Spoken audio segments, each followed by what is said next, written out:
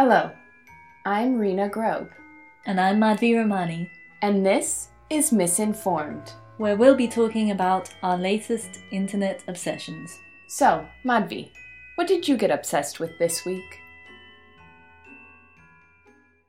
So I've been thinking a lot about loneliness and isolation this week, because obviously we're in week 2 of quarantine in Germany, and you can see how it's affecting all of us. People are dodging around each other in the supermarkets and trying not to touch each other and all that kind of stuff. And we're not touching each other when we meet anymore. In London, my mother, she lives alone, but she always has a lot of people passing through her house. It's like Grand Central Station, and she's always getting hugs from everyone who comes in and kisses, and we're no longer having this kind of physical touch anymore. And so I've been wondering about what the effect of that is and will be the longer this goes on, because it's been shown that physical touch is really important to human beings physiologically. It reduces depression, anxiety, cardiovascular disease. So I'm wondering, if we isolate because of this virus, what other effects and health effects and psychological effects is this going to cause in the future? Yeah, I mean, my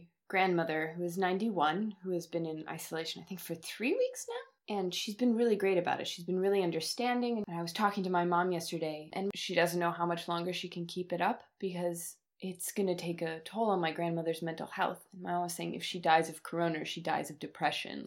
She has to make a decision about, is it better? Between depression and potentially getting a virus. My grandmother's an incredibly social person, and she's always grown up with a lot of people, and in her youth she lived with all her family together in one space, and they were never alone. Especially in the hard times, they all were sitting on top of each other. So all of a sudden she's a widow, she lives alone. So not that there was always a party at her house or whatever, but she had her senior groups and she had the family, and now nothing. Yeah, I think during this pandemic, we've all realized how much, first of all, we touch our faces. Yeah. And also how much we normally touch each other, even if we live alone or we're not in a relationship. Because now, if you live alone, you are looking at 1 month or longer of not being physically touched. And it's being talked about a lot, the loneliness epidemic. And the word epidemic is interesting because it's also referred to in terms of an illness or a disease. Mm-hmm. So loneliness is linked to premature death, dementia, increased cardiovascular disease. It reduces your immunity by 45% and is linked to depression. 2 days ago, I looked after Louis, who is a dog, and when my friend gave him to me, we obviously didn't touch. He just handed over the leash, and Louis got really excited and jumped up and started hugging me, and I really had this moment where I was like, holy shit, this is the first alive being I've touched in nearly 3 weeks. Mm-hmm. And I didn't think that I would have such a reaction, but I was like, wow, I haven't touched anyone. And not to say that on a daily basis I went around touching everyone, but there are the little things where you sit close to someone and your arms touch, or you pat someone on the shoulder or something. So there are, beyond hugs and kisses or whatever, there are little types of social touches that are completely socially acceptable that you do miss, and they are important. Yes. I guess. They are important. Tiffany Field, the head of the Touch Institute at the University of Miami's Miller School of Medicine, she did a series of studies, and one of her studies, she took one group of elderly participants who received regular conversation-filled social visits, while the other received the same social visits, but that also included a massage, so physical touch. And the second group saw emotional and cognitive benefits way over and above the first. Mm-hmm. But on the flip side, I have been more social in these last 2 weeks. So even if I'm not physically touching people, I have been in contact with people way more often. My best friend who lives in the US, we're always talking via text or whatnot, but when you're working individuals with a time difference, it's very hard to have a lot of face-to-face time. And within the last 2 weeks, we've just FaceTimed each other, and I've just put my phone near my computer screen, and we've just worked while we're talking occasionally, but this is something we never did. And so my bond with people has been kind of strengthened. Yesterday, I spent all day on the phone. Yeah, I think it could be a reaction to a lack of kind of touch and and the isolation that we're reaching out to people a lot more. I'm also becoming a lot more social, for example.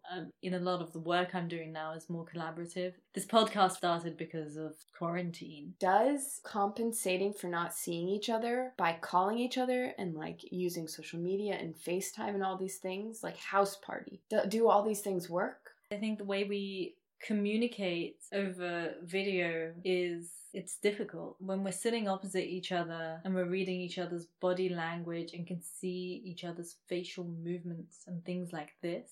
It's much easier to read the other person without it being stressful, I feel, because we do a lot of things instinctively through body language, through mirroring, all of that kind of stuff. And then when you're on a video call and everyone's all kind of, do I talk, do I not talk, we're not facing each other, we don't have that physicality. We have to learn how to communicate in new ways, or a way that works really well through this kind of medium. Saying that, like, this group of friends that I have from my old job, we've been FaceTiming more in groups now than we used to see each other on a regular basis, because like it's complicated with everyone's schedules, and obviously now everyone has time.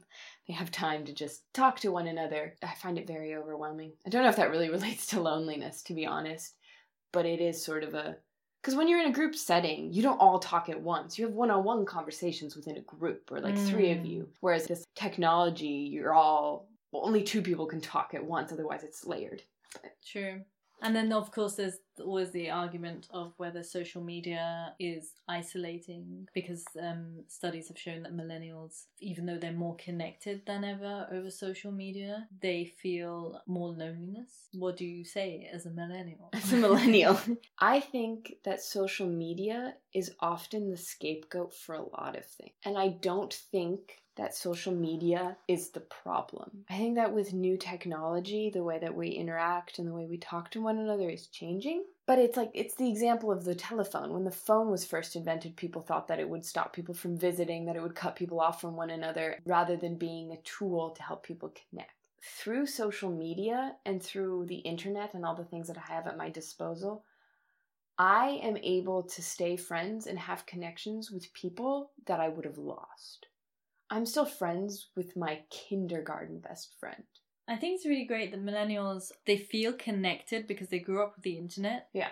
And they always feel like they're connected to a bigger thing. And this leads to a lot of positive traits in this generation. On Twitter right now, Generation X is trending because we're the generation that grew up without the internet, so we can do without being connected.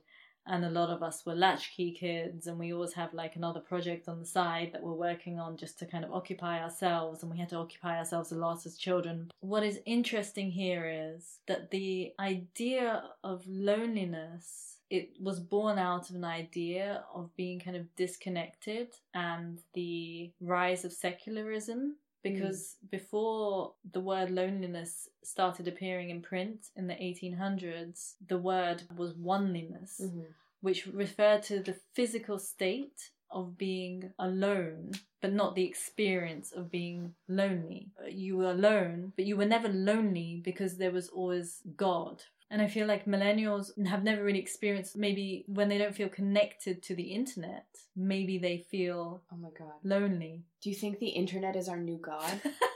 Maybe. I don't know.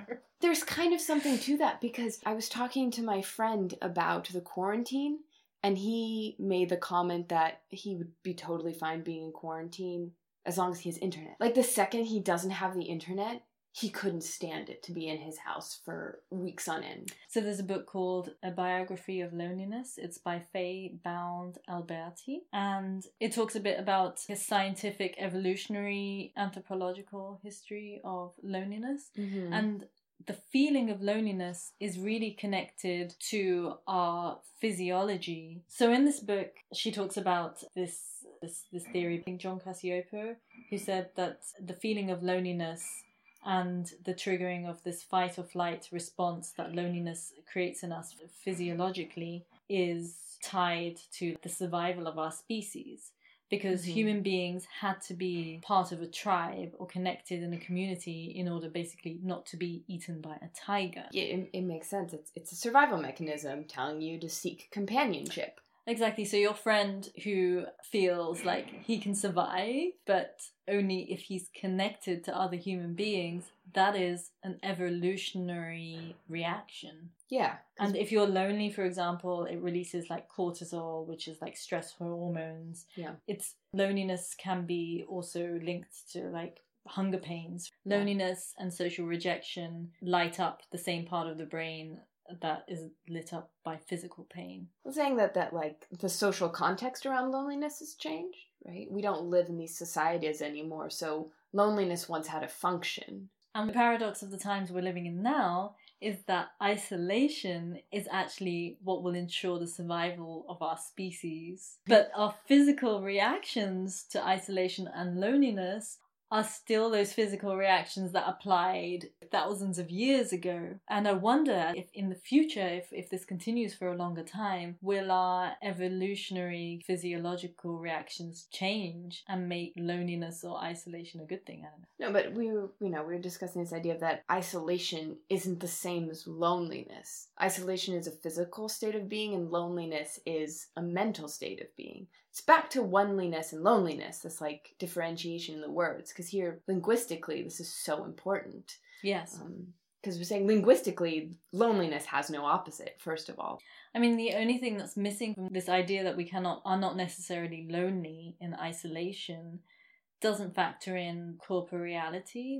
Yeah. And I think there are so many subtle things that we're missing. For example, somebody was saying, well, it's hard in isolation that if you're feeling anxious, for example, and you're kind of alone with this feeling without any mirror to go out and to like talk to somebody about it or really be with them. And there's so many cues in your face and with mirroring and the regulation of emotions that we're missing as well. And I think our feelings can go unregulated, or our anxiety can go unregulated, if we don't have that physical proximity to another body. Yeah, it's also really important because when you are lonely, you sort of get caught in a trap. Loneliness breeds loneliness because you stop being able to interpret social cues as well, meaning that you end up not self-isolating, but making yourself more lonely by not feeling the ability to connect to people. So after this period of intense isolation and loneliness for a lot of people, I wonder the effects that it will have on when we try to re-socialize after.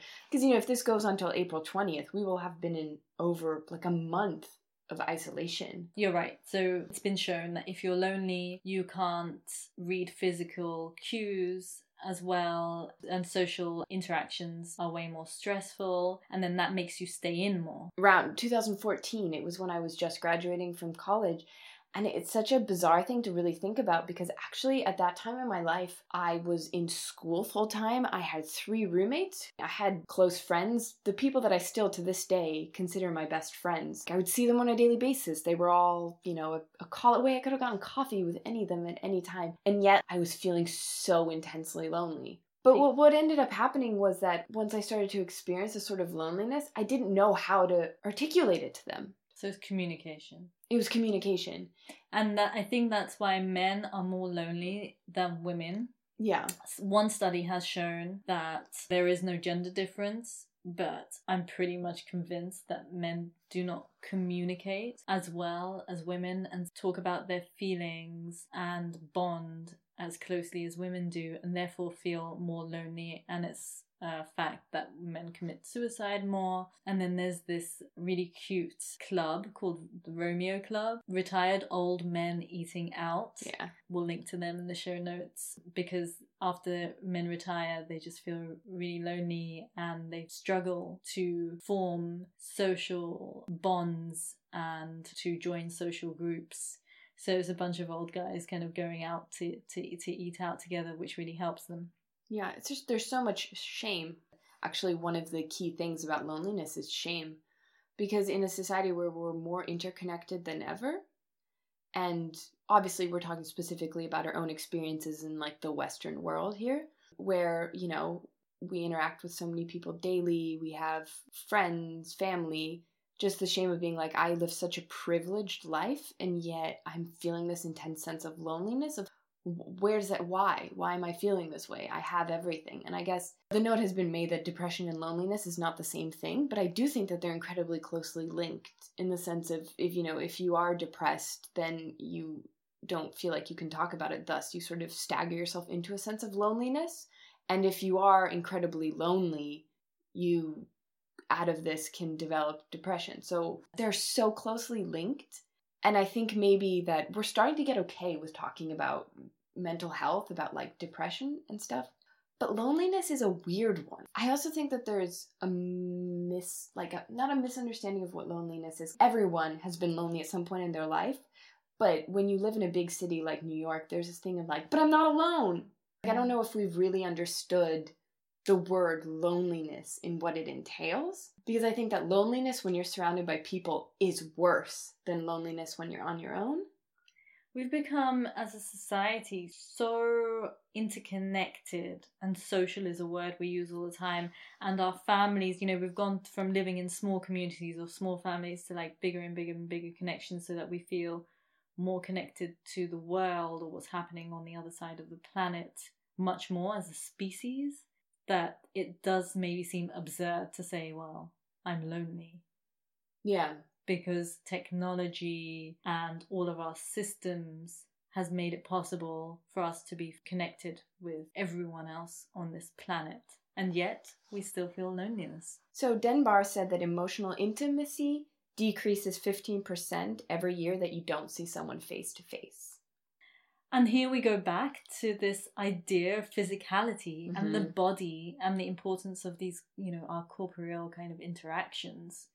And maybe it doesn't matter that we can log on to Facebook and chat with somebody on the other side of the world, or look at what's happening in Australia on the news, because we just need physical connection. Yeah. When I'm talking to my best friend in the States, naturally topics will come up like if he went to a new restaurant or something he saw on TV or places he's going on vacation. Whereas now that we live in different countries and we talk a lot, but we don't talk as thoroughly, you can sort of catch up on people's lives via social media. You can see what they ate or where they're going on vacation. But a lot of social media, I find, in this sense, is broadcasting. It's like a radio. There's no interaction to it. So you can see all like what they ate on Instagram and what they're doing, but you're not interacting with it. And like at home, when I spend a lot of time at home, I'm just sitting in the kitchen with my mum, or I'm in a kitchen with a bunch of people and there's a lot of cooking going on. There's many, many, many hours. And only when you spend actual space and time can you get past, oh, this is what I ate, or this is what's been going on. And then you go into a different level of conversation, which is deeper. And then you spend more time and you sit in that space for even longer. And then the conversations become deeper. It's a bit like, it's like a friendship, or it's like, you and I sit here and we do a podcast. And then eventually the conversation hopefully becomes more in depth. And if we were going to go on for hours, we would hit it even more. And that's the difference. One is a shallow interaction and the other more space and more time. Yeah, I mean, I understand completely what you're saying, and I think I do agree to a certain extent that, like, you can't replace social interactions with social media. Not in the least bit, but also, I think it subsidizes it. Because when the world is becoming more global, we're all traveling, well, not right now, but in theory, we're all spread out all over the world. And so, I mean, isn't that the original thought of social media, that it's supposed to allow us to be connected when we're not together? And the reality of our lives now is that we're more not together than we are together. So no, like, I've had some surprising and, like, really nice conversations that have blossomed through social media that wouldn't have happened otherwise. Like, I am an avid bread maker, even before quarantine. And one of my loaves, once something went wrong, I can't remember what happened, and I had posted it in my Instagram story. And then my best friend's friend from high school reached out and was, oh, like, it seems like this and this is what you did wrong. And turns out he's, like, super into bread making. And he's a drug dealer, just trying to say, like, that's what he does. He's a drug dealer, he delivers weed all through New York City. And he's to, like, stereotype, but the last person you would expect to be into making bread. And it was such a nice, lovely connection that we had, where then we were, like, having this conversation around bread. And I was just, I never would have had this conversation with you. And I'm not saying that can replace it. I don't know, it lends a different kind of depth, I think, to relationships, because it allows us to share more and a lot. I don't know, but maybe it allows us to overshare. I have complicated feelings on social media and loneliness, apparently. I think social media does facilitate a different type of connection that normally we would not be able to have. And one of the benefits of the internet is that you feel more confident to discuss things or say things that you might feel shy doing face to face, or you might not have the context in which to like discuss bread baking with a drug dealer in any real world context. But on the internet, in this space, you can do that. And a lot of people feel like their self-expression is freed up by the internet. So sure, it's complex and there are both sides. Do you think people would be more willing to talk about being lonely from behind a screen? Yes. Okay, great. That's that. Since we've just provided definitive answers to everything concerning loneliness, we'll wrap it up. If you like this podcast, please subscribe and share it with your friends. And if you like, you can share your internet obsession with us. Tweet us. I am at Madhvi Ramani.